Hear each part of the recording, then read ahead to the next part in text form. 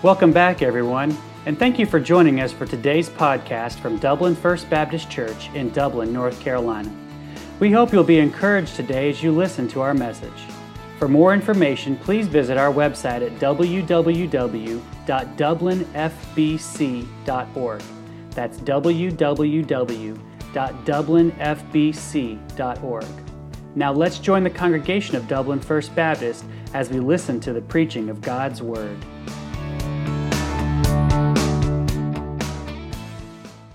Jesus is better. That's the message of Hebrews. Over and over, we have a superior Savior. And this morning, we're going to look at just the first two verses of Hebrews chapter 12. I think I mentioned it last week. Hebrews 12 and 13, they are definitely the practical instructions for Christian living that God gives us in the book of Hebrews. The first 10 chapters, it laid out some vital doctrine that we all need to know, doctrines on which we base our Christian faith. But in these last three chapters, 11, 12, and 13, we find out what those doctrines demand of us as Jesus followers. You know, in the New Testament, the Christian life is pictured a few different ways. Apostle Paul in 2 Timothy and some other places, Christian life is portrayed as us being soldiers in a war. There's other places where we're described as a family. We're born again. We have a new forever Heavenly Father.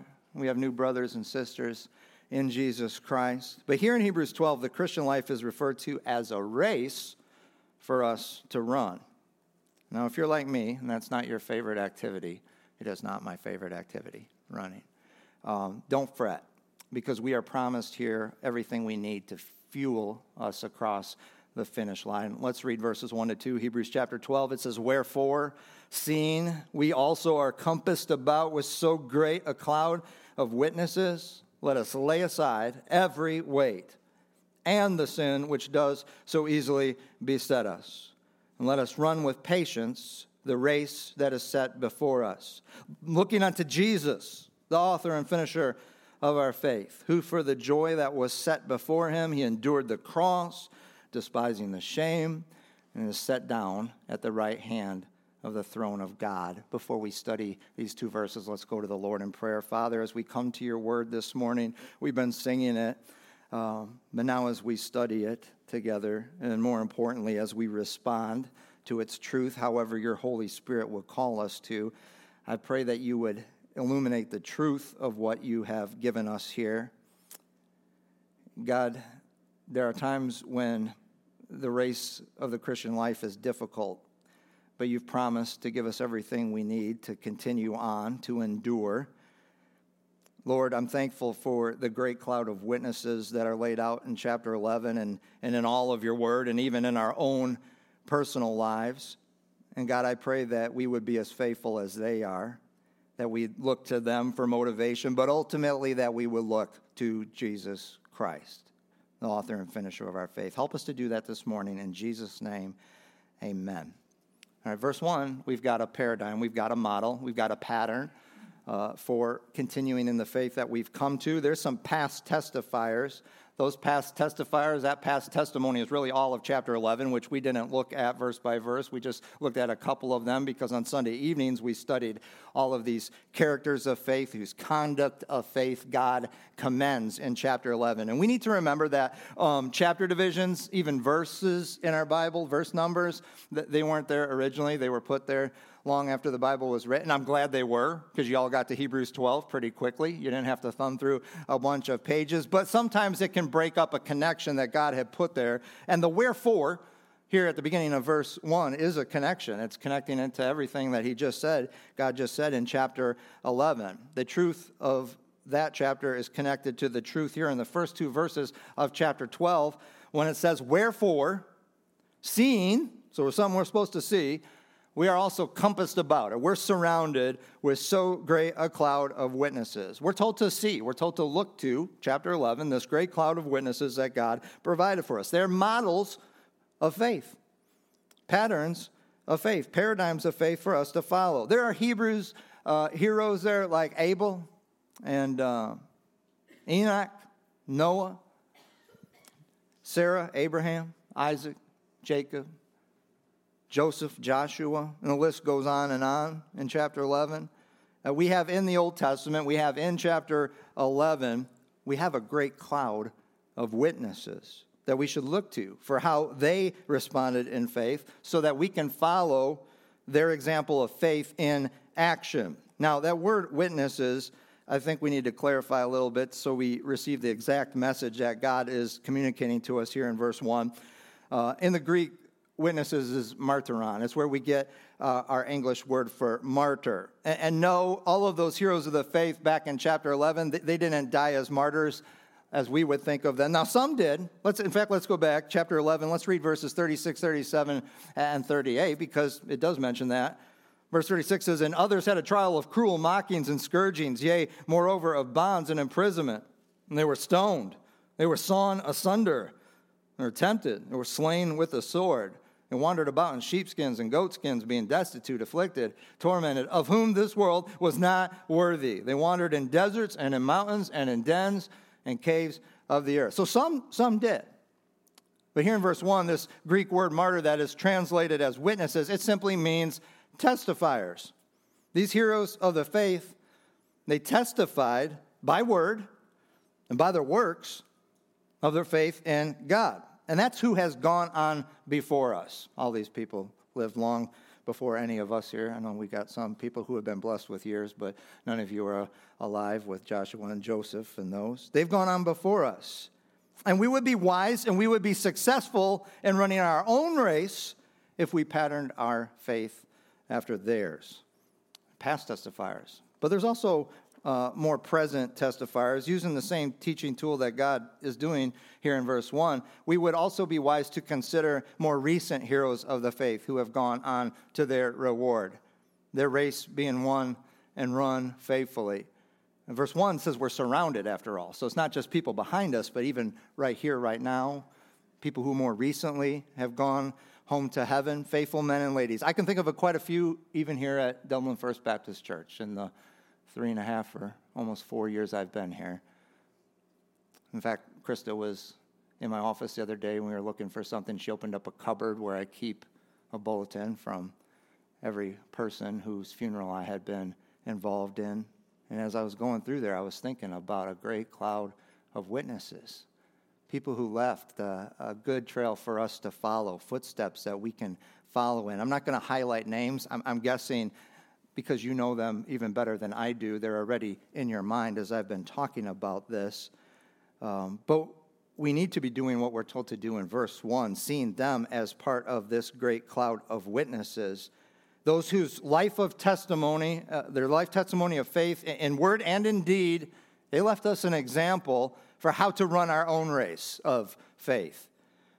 Because the English word for martyr or testifier is translated here as witnesses, some people, some theologians even picture in this passage that those who have gone on before us, both Old Testament saints, New Testament saints, including those who are probably a lot closer to us relationally, that they're like spectators now in heaven watching us run our own race. I don't know that we have strong evidence that this is God's intent in his usage of the word martyr that we've translated witnesses.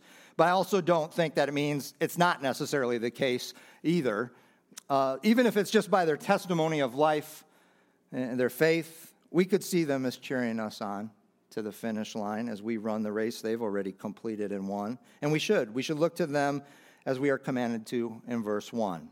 To all of them, to Abraham's and Sarah's, Joseph's and Joshua's, and those who've more recently finished their course. We should look to them as examples for how we are to live in faith. And we should do what they did. More importantly, let's not just look at them, let's live like them. Do what they did. Pattern our own lives after their life of faithfulness to our Lord and Savior because of their expertise. If we're going to picture them that way, cheering us on, watching us in our own race of faith. I want you to think of it. You're running on the track. You're tired. You need a boost. And you look up to the stands, and you see and you hear encouragement from these spectators there. And this arena is not filled with your typical sports fan with a drink in each hand and some nacho cheese stain on his shirt.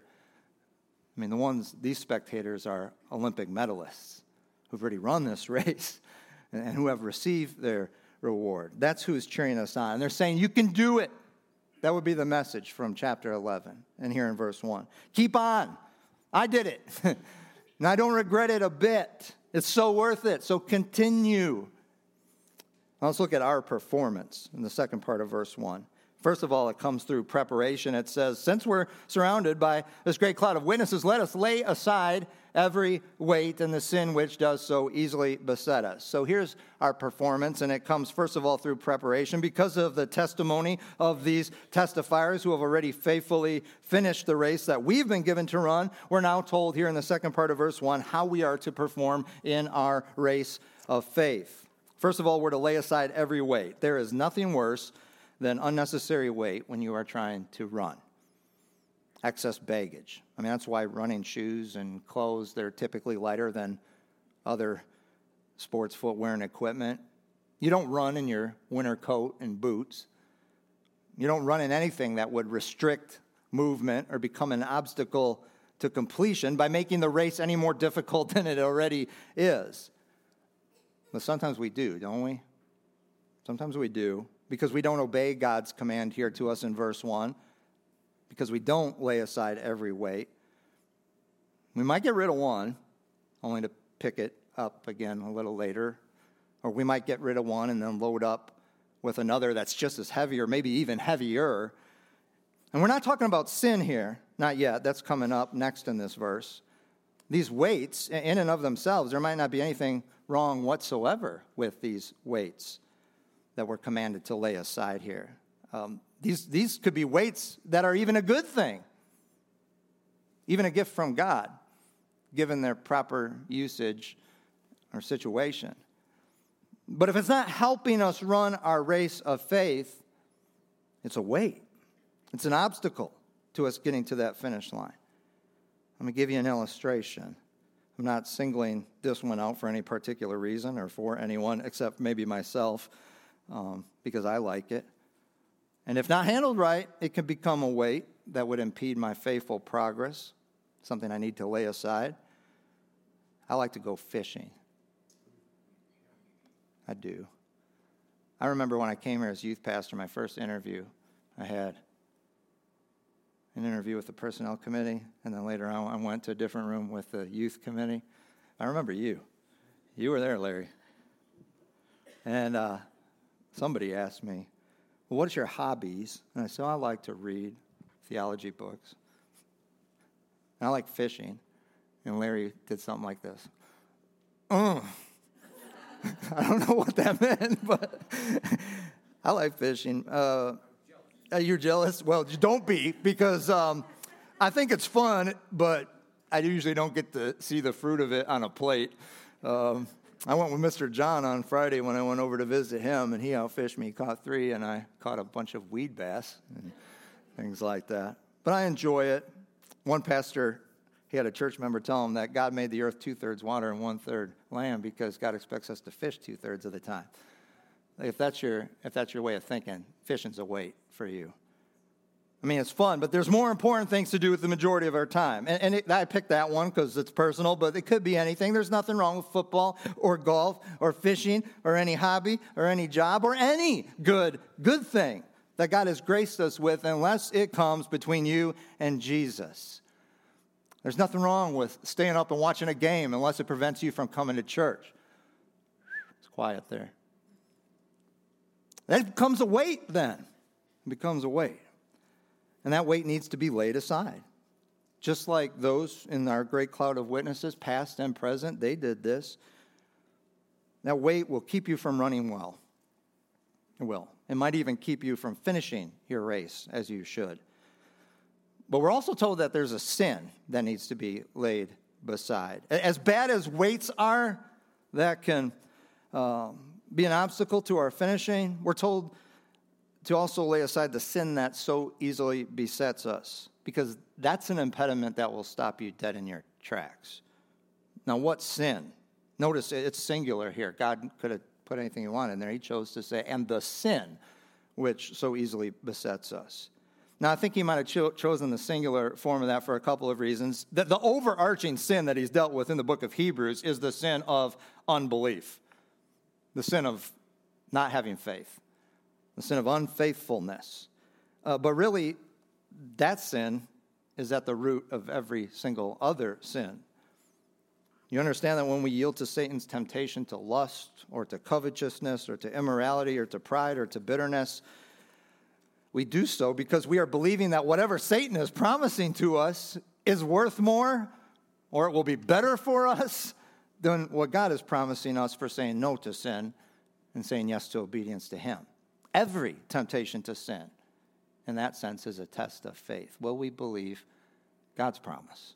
And I believe God uses a singular word, sin, here because we each have our own race to run. I mean, yeah, we're all going in the same direction toward the same finish line, but we're in different lanes. And your sin struggle is probably not the same as mine. And the one that so easily besets me, you might not have any difficulty with whatsoever. The bottom line is that they need to be laid aside, just like those weights. Because, man, they get in the way of our running our race of faith. That phrase so easily besets us. It describes sin in a frightening way in the Greek. When I was a little kid, one of my favorite movies was Indiana Jones and the Raiders of the Lost Ark.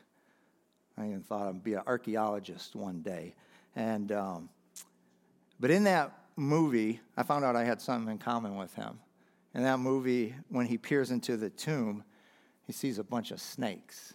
He kind of rolls over, and Marion asks him, "What's the problem?" He said, "Not snakes. Snakes. I hate snakes." I hate snakes too. But that's the picture here, and this so easily besets us. It ambushes us. It encircles us and grips us and squeezes us. That's what constrictors or anacondas do. They don't hunt, they ambush. And then once they got you, they encircle. That's what sin does. It wraps you up. There's no running.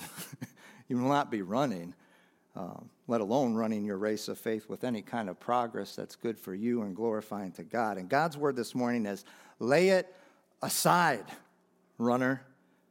Our performance depends on this preparation of laying aside every weight and the sin which so easily besets us. But we're also told here to run with patience. Back in chapter 10, verses 35 and 36, we were encouraged to continue in the faith that we've come to.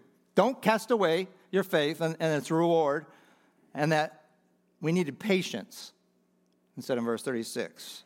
So we continue in the faith, and that would result in reward.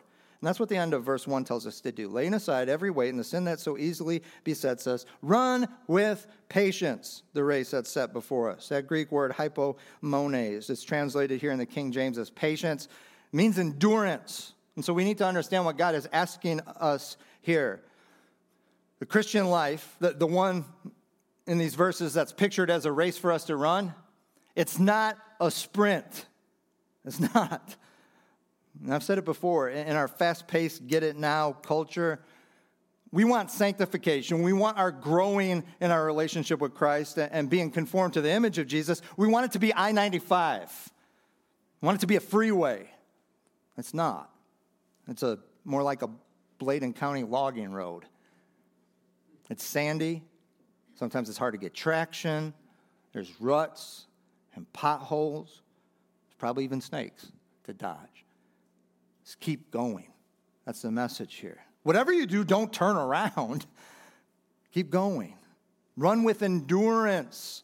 Not a sprint. Endurance, this race that's set before you. I ran in the first race I ever ran in back in October, Kevin Connor race. It'd been about 35 years since I ran. I think I was like 13. It was probably longer than that. You can do the math. But I was practicing in the a couple months.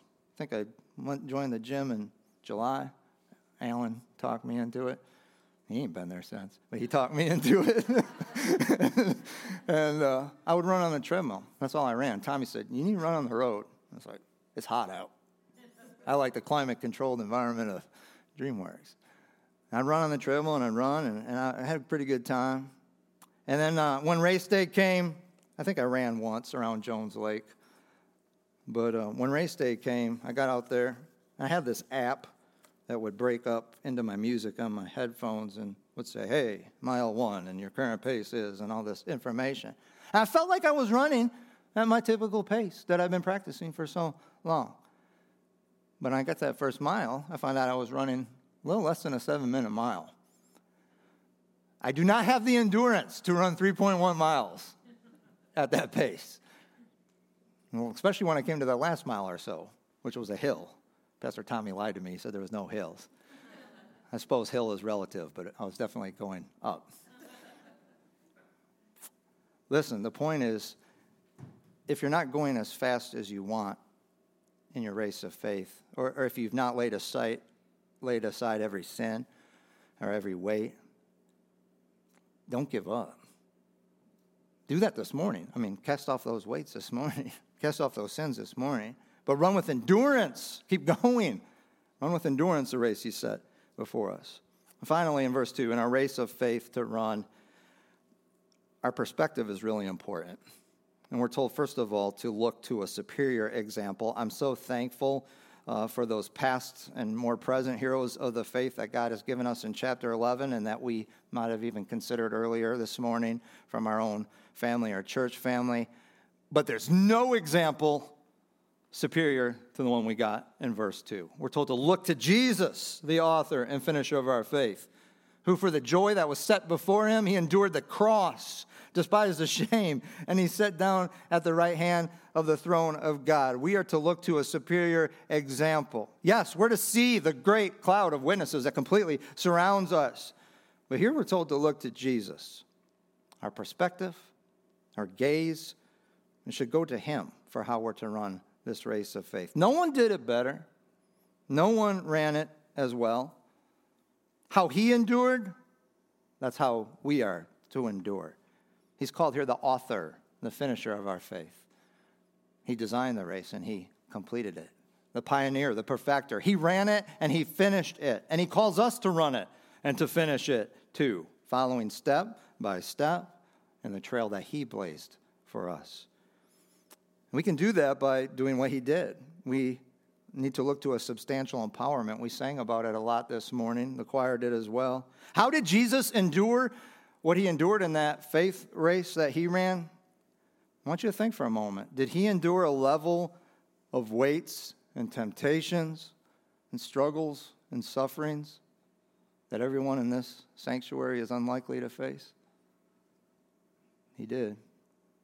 He did. It says here in verse 2, who for the joy that was set before him, he endured the cross and despised its shame. So what was that joy? What substantial empowerment motivated Jesus to endure the suffering of the cross? Well, we're told at the end of verse 2, his reward, his enthronement at the right hand of the Father, of being reunited with God the Father in heaven, and taking his throne seat as King of Kings and Lord of Lords. That was the joy he consistently set before him when Satan came in the wilderness and tempted him to sin. That was the joy he set before him in the Garden of Gethsemane when he was sweating drops of blood and praying, Father, if there's any other possible way. That was the joy he set before him at the end of that prayer when he told his disciples, wake up, boys, it's time to go to the cross. That was the joy he set before him. And if you and I are going to follow in the footsteps of Jesus, if we're going to lay aside every weight and the sin that so easily besets us and ambushes us and constricts us, if we're going to victoriously run with endurance the race of faith that is set before us, we got to do what God tells us to do here. We have to turn our eyes upon our superior example of running that race, Jesus Christ, and turn our eyes to the same joy, the same substantial empowerment, our eternal reward in heaven forever with Christ. That's what God tells us to do in 1 John 3, 2-3. It says, beloved, a name for the church at that time. Beloved, now we are the sons of God. That's what we are right now. And it does not yet appear what we shall be. We don't understand completely what it's going to be like up there. But we know this, that when he shall appear, we shall be made like him, for we shall see him as he is. And every man that has that hope in him, he purifies himself. He lays aside weights and sins, even as he is pure. Every man that has this hope in him, that joy to be made like him, to be forever with him. Every man who has that joy, that hope, they lay aside every weight, they lay aside every sin, and they run with endurance in faith as a follower of Christ. Our reward, eternal life forever with Jesus, it is a substantial empowerment to obey every part of verse 1 and verse 2. The first question is, are you even running? Because there might be someone here who's never, gun's gone off and you've never left the starting line. And if that's the case, won't you trust in Jesus as your Savior this morning? I mean, as I'm talking right now, call out to him, confess your sins, tell him that you trust only in what Jesus did for you to save you. Be born again this morning. If you got any questions about what that means, on the back of our bulletin, our website, come get me. I'll love to tell you, clear up anything that might be confusing. But you who have, Christian, whether you're on lap 1 or whether you're on lap 101, the Word of God has this for you this morning. Keep going. Don't quit. If there's some weight that needs to be laid aside, this is a good place to do it. Leave it here this morning. If there's some sin that's ambushed you and it has you in its encircling, constricting death grip, lay it down. Leave it here this morning. Confess it. Commit to turn from it and receive God's full and free forgiveness that he offers us in Jesus Christ. Maybe you're tired. I'm tired. Church, Hebrews 12, 1 and 2, they are a loud cheer of motivation from saints past and present. But more importantly and more powerfully, it's a cheer of motivation from your superior Savior, the author and the finisher of the faith race we're running. And this is the cheer. Run with endurance. Jesus is shouting this morning, these two verses. Keep going. Look to me. Look to the finish line. Look to your reward. I have Corinne come up and we're going to sing a song that asks us to do just that. However, the Holy Spirit of God has used the Word of God to call you to respond today, I just ask that you'd obey.